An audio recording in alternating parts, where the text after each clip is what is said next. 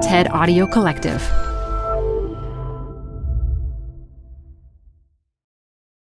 Hi, I'm Debbie Millman. Canva is great for designing visual content for work, no matter what industry or department you work in.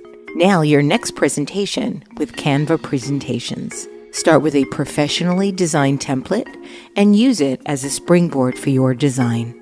It's a serious time saver. Time to present but can't be there in person? Enter Canva Talking Presentations. Record yourself presenting and add your talking head to your slides so your audience can watch your perfected presentation anywhere, anytime. Start designing today at canva.com. Designed for work. Apple Card is the perfect cashback rewards credit card. You can earn up to 3% daily cash on every purchase every day. That's 3% on your favorite products at Apple, 2% on all other Apple Card with Apple Pay purchases, and 1% on anything you buy with your titanium Apple Card or virtual card number. Visit apple.co/card calculator to see how much you can earn. Apple Card issued by Goldman Sachs Bank USA, Salt Lake City branch. Subject to credit approval. Terms apply. This is Design Matters with Debbie Millman from DesignObserver.com. On this program, Debbie Millman talks with Scott Lerman about his long career leading brand consultancies, about his new step-by-step book about brand strategy, and about how consumer research can limit innovative thinking. Chances are there's no research which inspires them to think about the company in a new way. There's almost certainly no research that makes them think we should change the nature of how we communicate who we are and what we stand for. Here's Debbie Millman. If you're a consultant and you've helped companies like American Express, Xerox, and Harley-Davidson sort out their branding and identity strategies, you probably have quite a few things to say about branding and identity. If you've led two of the world's leading brand consultancies and founded a consultancy of your own, you probably have quite a bit to say about the business of branding and identity. And if you've written a book called Building Better Brands, a comprehensive guide to brand strategy and identity development, well, I think it's safe to say that you're an expert who actually practices what he preaches. I'm talking about Scott Lerman, who is also a colleague of mine in the Masters in Branding program at the School of Visual Arts in New York City, where he joins me now. Scott, welcome to Design Matters. Thanks for having me here. So I understand you're currently seeking a client with a corporate name that starts with Q. Why is that? One of the things that happens when you work with many companies over the years is you begin to wonder, what haven't I seen? What haven't I done? This is going to be a good conversation. And as you know, when you're a brand consultant, you get to go deep into the wilds of many industries. I have a couple of regrets. One is I haven't been able to do a program with a major airline. The other is I've never worked with a company whose name starts with Q. Okay, we need to get you hooked up with Qantas. I mean, that would just kill two birds with one stone. It would, and I'm not sure I'm in a race to finish the alphabet, but when you're always seeking new experiences and trying to challenge yourself to go into one more place you've never been, you're looking for the next territory, and I'm looking for a Q. So you have done work then for every letter of the alphabet except Q. AMD, Bayer, Caterpillar, DuPont, Engelhard, First Data, Grand Brands, Harley-Davidson, Invista, JCPenney, Kodak, Lycos, MTA, National Semiconductor, Owens, Illinois, PNC Bank, Reader's Digest, Swift, Towers Perrin, U.S. Mint, Vios, Washington Center, Xerox, Yola, and Zachary. Just to name a few. That's amazing. 26, if you include 3M. Huge brands. How did this happen? You were born in Hackensack, New Jersey. You grew up in Chappaqua. When did the urge to redesign global brands first set in? It didn't. I went to Cooper Union to be a painter, to be a printmaker, to be a photographer. And I did study graphic design, but wasn't really very intrigued by it. Why? I felt most of it was very shallow. There wasn't a lot of strategic thinking. It seemed very driven by single people running studios with their own creative vision, but I wanted to be a fine artist, not an applied artist. I didn't know what I was talking about. I didn't understand the nature of what it could be. And so when you were in Cooper Union, did you graduate with a degree in fine art? Cooper doesn't have majors, so I graduated with enough credits probably to have a major in design as well as in fine art if you went to a different school. But what's more important is I was going to be a painter where you can't earn a living, and I had to earn a living. So I was working doing custom black and white photographic printing, got tired of the dark, quit my job one afternoon, and called my friend Michael at Chermayeff and Geismar. I didn't know that Chermayeff and Geismar was one of the leading design firms in the world. You didn't know they were Chermayeff and Geismar. I'm pretty sure I couldn't pronounce their name at the time. But I called up and said, Michael, I'm quitting my job. Now, you were working at a top New York City custom lab at the time. Was it Dugal? No, it was Modern Age. Oh, okay, so right down the block.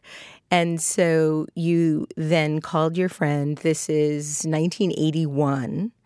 And you say, hey, I'm coming over, plot a desk out for me or something like that. I mean, how does that happen? It just happened that way. I went over that afternoon. They found me a desk, and I started doing paste up and mechanicals.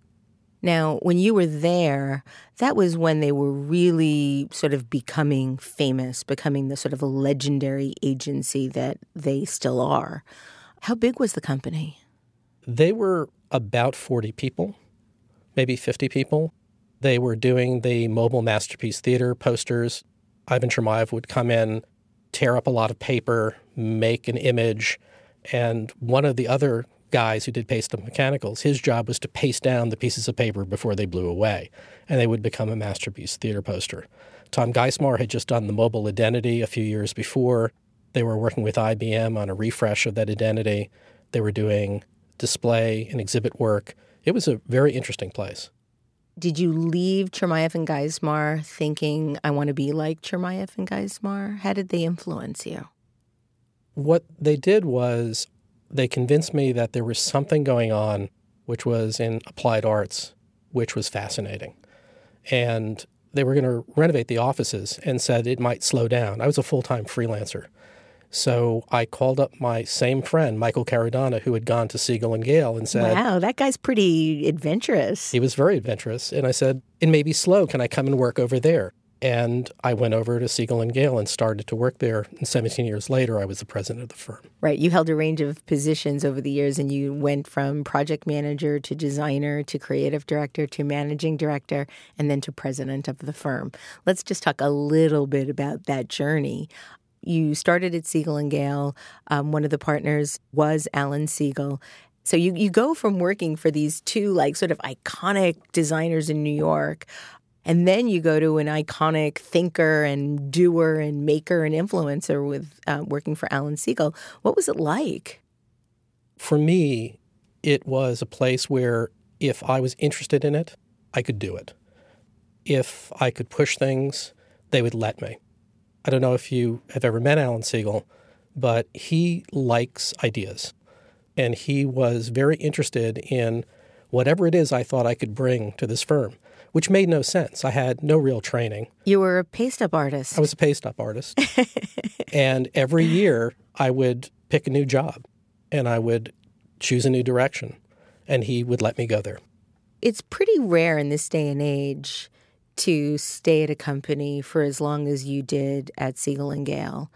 How did you go from position to position? How did you keep getting promoted? What did you do to get ahead there? I would say I was driven by curiosity. The first day that I went there to visit with Michael Caradonna, they had someone going on vacation who was working in simplified communications, taking complex form systems and making them understandable. I knew nothing about it, and they said, can you help us with creating a new set of forms for general accident insurance? Do you know how to do that? And I said, yes. I had no idea what they were talking about. But you can never say no in those instances, ever. So never say no. But even in that first assignment, I changed the way that they created those materials. And was it because you had no preconceived notion of what they should or could be, and you were able to sort of free think how it could be solved? Absolutely. And it was boring. I thought there was a better way to do this. as you know, in many places, you may get slapped down for challenging the way things are done. They appreciated it. So I took that attitude into developing the first interactive corporate identity manual. I took it into creating a true consultancy there, which was, as you know, not the way things were done. We were designers. The notion of doing strategic definition for major corporations seemed very presumptuous, but I didn't know any better, and no one ever stopped me. So you got to evolve a small identity company, essentially, into a global strategic branding firm. Was there a sense that that's what you wanted to do, or did it sort of end up that way based on your capabilities and your strengths as a leader? Well, I want to be careful here because I wasn't the only one there, and the kind of people that were attracted to Siegel & Gale were like me. So there were many like-minded, inventive people. And together we were pushing the boundaries of what could be done. So it wasn't just about what I did. The other thing that was happening was the field, as you know, in general was evolving. So we were being pushed by the changes in technology. We were being pushed as colleagues to do things. And I was allowed to do whatever I thought might advance the firm. So you were first appointed president after Siegel & Gale bought itself back from the advertising agency Saatchi & Saatchi. And at the time, I understand your goal was to refocus the firm back on identity work. First, what had it evolved to at that point? And what was it like to buy yourself back from a huge advertising agency? Well, the Saatchis, as you know, invented the whole idea of these multimedia below-the-line firms joining advertising agencies in public markets. They never really paid that much attention to us. We were very successful. We grew quickly. We were profitable. But they were de-merging. They were falling apart, and they were selling off pieces. And we were told that we would be merged into one of the agencies and spun off. It didn't make sense to us to not remain independent, at least in the sense of the kind of firm we were. So that's why we looked toward buying ourselves back. And what was the morale like through that? Were you feeling that you were all mavericks, sort of rescuing the brand? I remember when Celestial Seasonings bought themselves back from Kraft, there was this sense of, we're free, we're free. Not at all. As I said, they were absentee landowners. They weren't oppressive. They didn't interfere with the way we ran the firm. But something else was happening. We weren't interested in making the firm go back to being a design firm. We were design. We were also becoming what we would say is a branding consultancy. But new media was really the driver. We had built a new media practice, and working with top corporations, we saw huge value being generated. So we were quite enthusiastic about it. So then you left Siegel & Gale. 2001, you left Siegel & Gale and went on to become president and CEO of Enterprise IG Americas, which is now called the Brand Union, where you remained until 2005. And while you were there, you helped DuPont create and spin off Invista, its $6.2 billion synthetics fibers business. How do you even begin a project like that? What's so fascinating to me about doing corporate branding is it's not about numbers of people. It isn't about brute force. There were 3 to 5 people who were really the drivers of that program. This was a complex issue. DuPont was merging literally 4 of its businesses and then spinning them off. Why? Why did they want to do that? Is it all sort of a money game? It was money. They were all their businesses related to fibers, which are not growth businesses. So they were going to dump them and get the cash from them and then move on. But if you're a DuPonter who's been there in a founding business for 40 years, for 30 years, you're a senior leader, you're losing your identity. And we had to both give them a sense of what they could be and a pride and enthusiasm about that and make them attractive to the public markets. What makes a project like this interesting to you?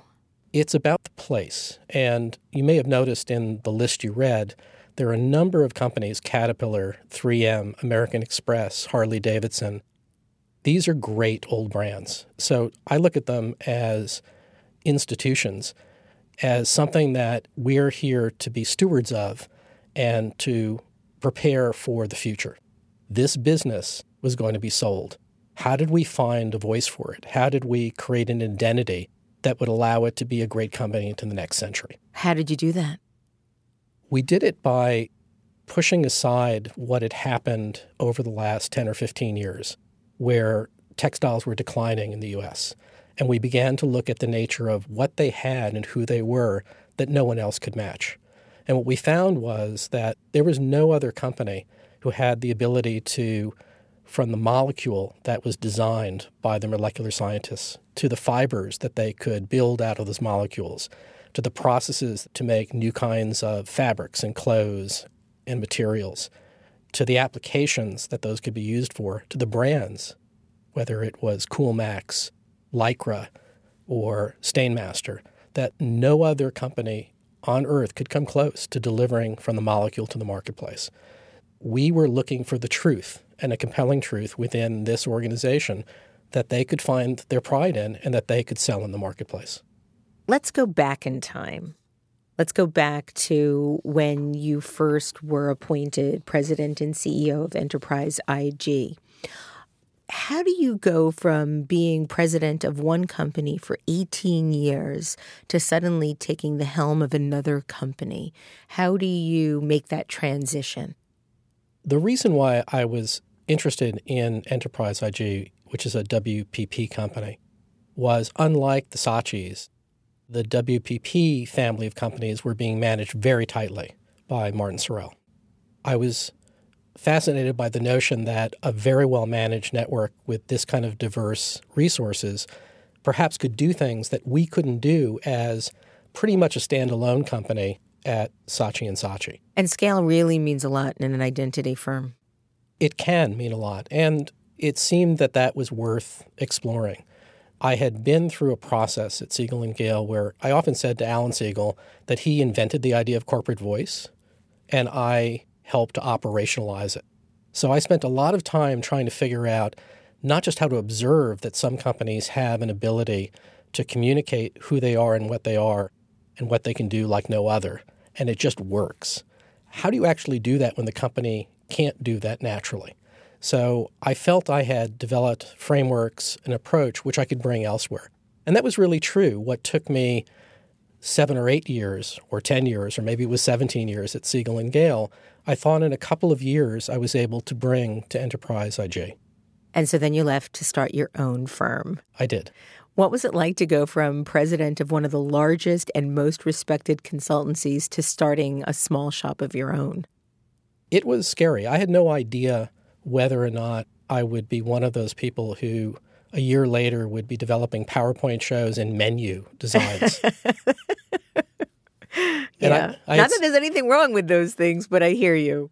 Well, first of all, I'm not sure I would be very good at menu design, but for me, it was an open question whether or not the changes in the way the world worked, the changes in what technology enabled, would allow someone like me to walk out of Enterprise IG or Siegel & Gale and work with Fortune 500 companies. Would they accept, given their global infrastructure, someone who had himself, his partner, and various people I knew who I could work with around the world? Would that be an acceptable infrastructure for taking on the next Invista? And was it? It was. I began working with Owens, Illinois, with Engelhard, with, as you can imagine, I knew many of these corporate entities already, but it's still a big leap for them to trust that they can turn this over to what we would call a man and a dog. So in the grand scheme of things, then, size really doesn't matter. It doesn't. One of the lessons I learned from being at Enterprise was for a client like Vodafone, where we had offices across Europe and Asia, where we were able to bring an infrastructure to a global corporation, which produced work in all of those markets with consistency. The scale of that company and its many offices was extremely valuable. For others, it was irrelevant. Again, we could do an Invista project with 5 people. So what difference did it make if there were all of those offices, all of that infrastructure? So that was part of what I realized and gained from working, again, in a very global situation in a top firm was the nature of how we did the work had changed to a point where we didn't need all that infrastructure. You recently published your first book, Building Better Brands, a comprehensive guide to brand strategy and identity development. And congratulations, it's really quite a marvelous book. I've read that you said that the book's purpose is to take a daunting task, the evolution or creation of a brand, and make it approachable, understandable, and successful. Do you think you've done that? Time will tell. I've worked with so many people in these corporations who were middle managers, who were given the task of recasting a major brand, who've risen to the occasion and done extraordinary things, changed the nature of these companies.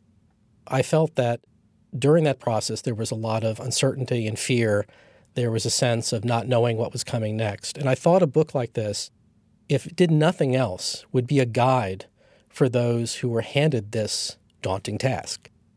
Teaching with you in the Masters of Branding program here at SVA, clearly we're seeing a need to train a new generation of brand stewards, of people who are going to create and maintain brands at a different level. But we only get to teach, 25, 27 a year. So we could extend some of that learning to other people. But we'll see. I'm waiting to hear back. I'm very interested in whether those who are taking on branding projects are finding that the book helps them to do a better job, to feel more confident, and to accomplish what they need to. Actually, when I was reading it, I was starting to get a little uncomfortable because I thought it was giving too much away. Like, leave it to the professionals. You don't need this book necessarily to, ruin it for us all. But in any case, let's talk a little bit about it. You start the book with this provocative statement: every organization, every brand must grow. Why is that? Why can't companies simply stay the same size? I suppose there are those who do run in place, but they're still running. We live in a universe where you either move forward or you dissipate. I don't know of any company whose goal is to stay the same.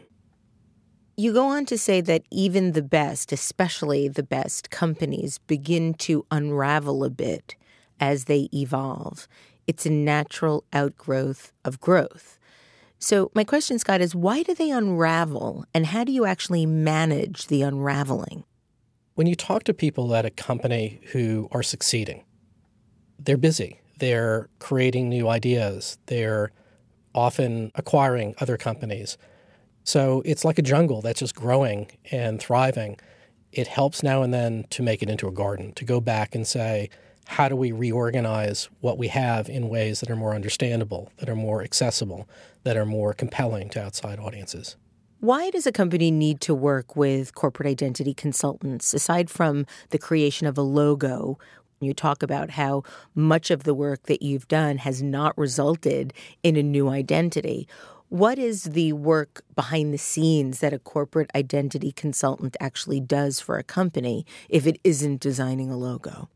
There are a few things that happen when you bring in a consultancy. One is we have access that very few have, that we're granted an ability to talk to interview, to poke our noses into every aspect of what a company does. No one in the company has time to do that. No one is in charge of thinking about the nature of the company who has the time that we do to go in and say, what's really happening here and what could happen that would be more successful. We bring that knowledge back to a leadership team and give them a sense of themselves that they wouldn't discover necessarily on their own. So why does a company call a brand identity consultant in the first place? It's driven by change. Change could be we are acquiring a company, we are merging, we are entering a new market, a new competitor has risen up because of technology that seems to be able to eat our lunch. So something is making people think times have changed, the nature of the company is changing, our markets are changing. How do we cope with change? And often it's very positive change. It's not just we're having a crisis. Crisis management. Yeah. In fact, it's rarely crisis management. It almost always is a crisis created in the best sense, which is the crisis of creation, the crisis of innovation, the crisis of opportunity. Why do you think that we're living in a culture now where there seems to be so much resistance to corporate change? It seems to me that we're living in a time where any logo redesign is open to mass criticism or change.org petitions, things that you'd never consider seeing or even having to contend with 10 years ago. What changed? I often agree with those things. A corporate reputation, a corporate brand is something that is built over time. I would counsel companies to be very careful about jettisoning the equity they have, the recognition they have, and the signs and symbols that they use. You really have to ask yourself, who is the corporation speaking to? What does this sign and symbol really have meaning for in terms of its commercial activities?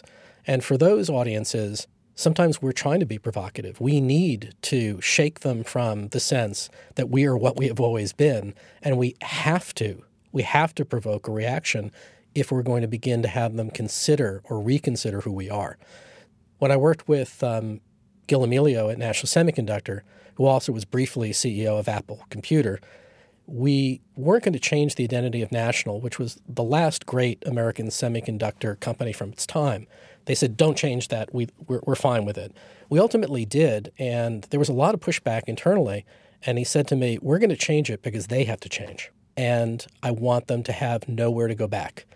He was very aware that this ambitious symbol meant people were going to look at them and say, what's changed? He wanted them to ask that question. You created a framework that anyone can follow when creating, reinvigorating, redesigning a brand. And you have created that framework via 8 steps. And I'll read the steps. Frame, brainstorm, organize, characterize, distill, craft, validate, and finalize. And obviously you go through in-depth descriptions and have lots of different examples. How did you come up with this framework? I couldn't have done it consciously. One of the hardest things to do is to know how you make decisions. It's effortless for us often to accomplish things, but it's very difficult for us to explain to others how they should do it. So a couple of things happened with the book. One is that I understand the nature of what has to be defined in a brand. You have to talk about who you are. So character is incredibly important. You have to define where you choose to compete. So arena is very important because with arena, you now know who am I competing with and who are my audiences. We know strategic positioning, which is how am I different than others. So you can step through those and people can understand, I see how those elements are important to the nature of the relationship we could have with potential customers, with new employees, with partners. What's harder to do is to say, how do you workshop and take a room full of people who already feel like you're wasting their time and engage them in something that's really interesting and productive for them? So doing workshops with corporations, I started to write down what were we doing and what were the elements of those workshops. In working with the students here at SVA, it's another chance for me to say, how can I explain that step 1 is actually this, step 2 is that. So I can do it without thinking about it, but that won't help you to do it. So I spent quite a bit of time trying to dissect what was happening while we were doing what we've done dozens of times with companies in order to reach ideas that they could act on. Let's talk about one of the most controversial topics in branding, research. And I'm going to read a paragraph from your book because I think it really does frame the inherent issues that are very much a part of research methodology. So you write, most organizations conduct research of one kind or another. Anthropological research that provides an observed view of how people actually behave, qualitative research that provides clues and spurs ideas but offers no statistical certainty, quantitative research that is designed to provide a predictive view of how larger groups think and will behave, and occasionally census research that attempts to poll each and every member of a specialized group. In research-savvy cultures, reality and perception may be aligned, but in some organizations, research is a poorly vetted, thinly veiled justification to support partisan views. Part of your job is to clarify whether existing research is sound or suspect. Now, Scott, I have been in hundreds, maybe thousands of focus groups over the decades. And most of the research that I have witnessed is that poorly vetted, thinly veiled justification to support views. So research that is essentially conducted to validate a point of view that somebody wants to be sure goes to market. If part of your job as a brand consultant is to clarify whether existing research is sound or suspect, and you believe that it's suspect, what do you do? One of the things that we do, which I think is most valued by clients, is we have enough experience to tell them the truth. We have no objective issue. We don't care whether or not a company is master branded or is a house of brands. We don't care whether or not the key messages are best in support of one business or another. Our job is to make all the parts successful and to make the whole successful in the long run. So it gives us a certain ability to walk in and say, we'll review every single research study that you've done. We'll look for what insight it can bring us. But in the end, we're not going to necessarily take that to the table as what drives this program. But I have to say this about research. We are trying to involve people in decisions about the nature of what their company is going to be known for and how it's going to develop in the future. Chances are there's no research that they have which inspires them to think about the company in a new way. There's almost certainly no research that makes them think we should change the nature of how we communicate who we are and what we stand for. Can you imagine somebody in a focus group saying that? Usually research is being used as a diagnostic for a very small part of what we're going to do this month, this year. We're looking at larger issues. We're there to recast brands, revitalize brands, or build new brands. So we're looking for a complete thought that can drive the company for a decade. That's just a different task, and research that exists tends to be helpful in giving us some sense of what might be there, but in itself is not going to be the answer to any of the big questions. In addition to all of the work that you present in building better brands, you also have wonderful anecdotal stories about some of the work that you've done with some of the A to Z minus Q companies that you've worked with. And you talk about how many years ago Harley-Davidson bought a company called AMF. And this company was a world leader in bowling equipment. And at the same time, you talk about how Avon bought the upscale jewelry brand Tiffany.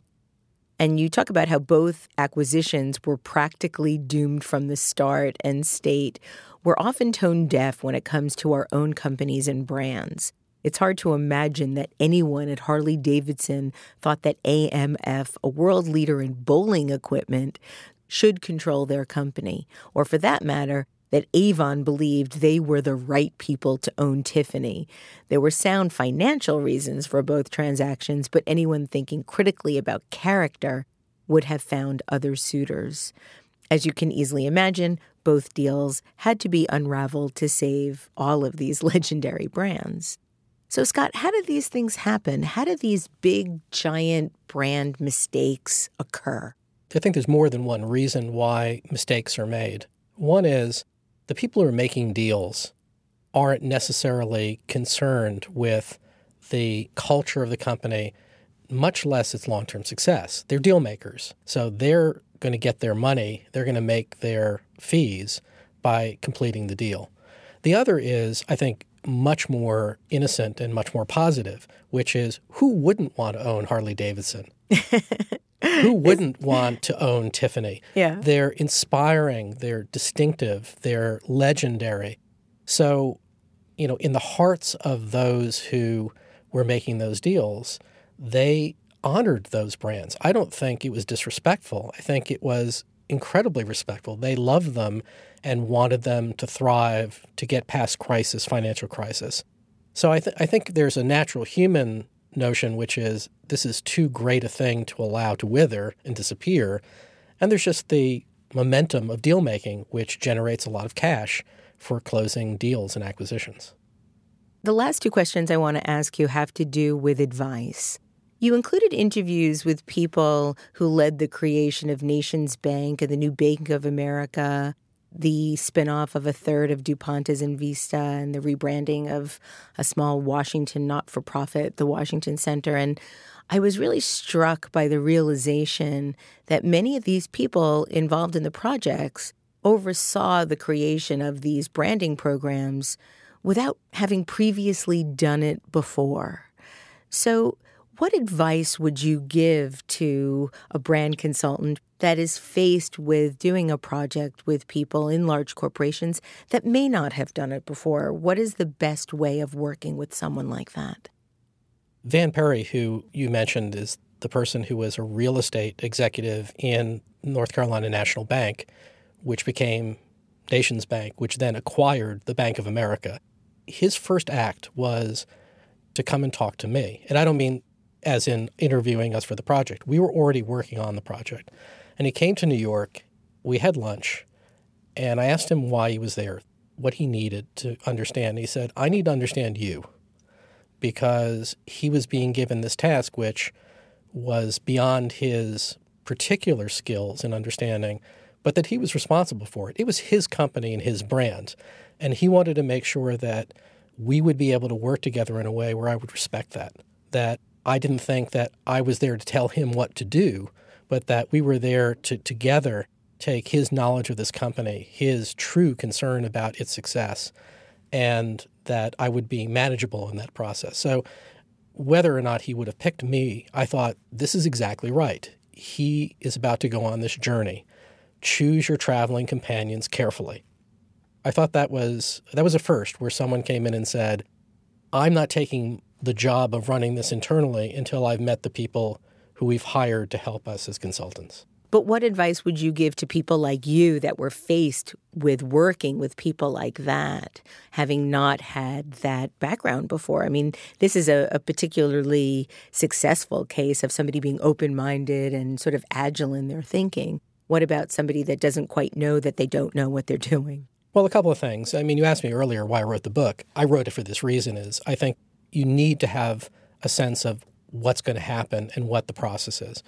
But just as important is take the shot. And I said this recently to someone that I'm working with who is very concerned about taking a role within their corporation which is beyond them. And what I said to her is, this is an opportunity you're going to get once, maybe twice in your lifetime. You're going to get to have access to everyone at the senior level in this corporation. Take it. Talk to them. Listen to them. Do your best. Why wouldn't you take this chance? Because what does happen is if you're smart and if you listen and if you choose the right traveling companions and you succeed, you will never go back to what you did before. So my last question is this. What advice would you give a designer or a creative person looking to get involved in the world of branding? It's not about design, I think, is the first thing. And it's very hard to accept. And I'm a designer, and I still draw logos, and I love to design things. You are there to help people articulate and build brands which are beyond their design. And if you're not comfortable with that, push yourself beyond being the one who's drawing the pictures. Scott, thank you for joining me today on Design Matters. Scott Lehrman's brilliant new book is Building Better Brands, a comprehensive guide to brand strategy and identity development. You can find out more about Scott on his company's website, lucidbrands.com. I'd like to thank you for listening. And remember, we can talk about making a difference, we can make a difference, or we can do both. I'm Debbie Millman, and I look forward to talking with you again soon. Design Matters with Debbie Millman is recorded at the Masters in Branding Studio at the School of Visual Arts in New York City. It is produced by Curtis Fox Productions with technical assistance by Rainey Ortica. The show is published exclusively by DesignObserver.com. You can subscribe to this free podcast in the iTunes Store.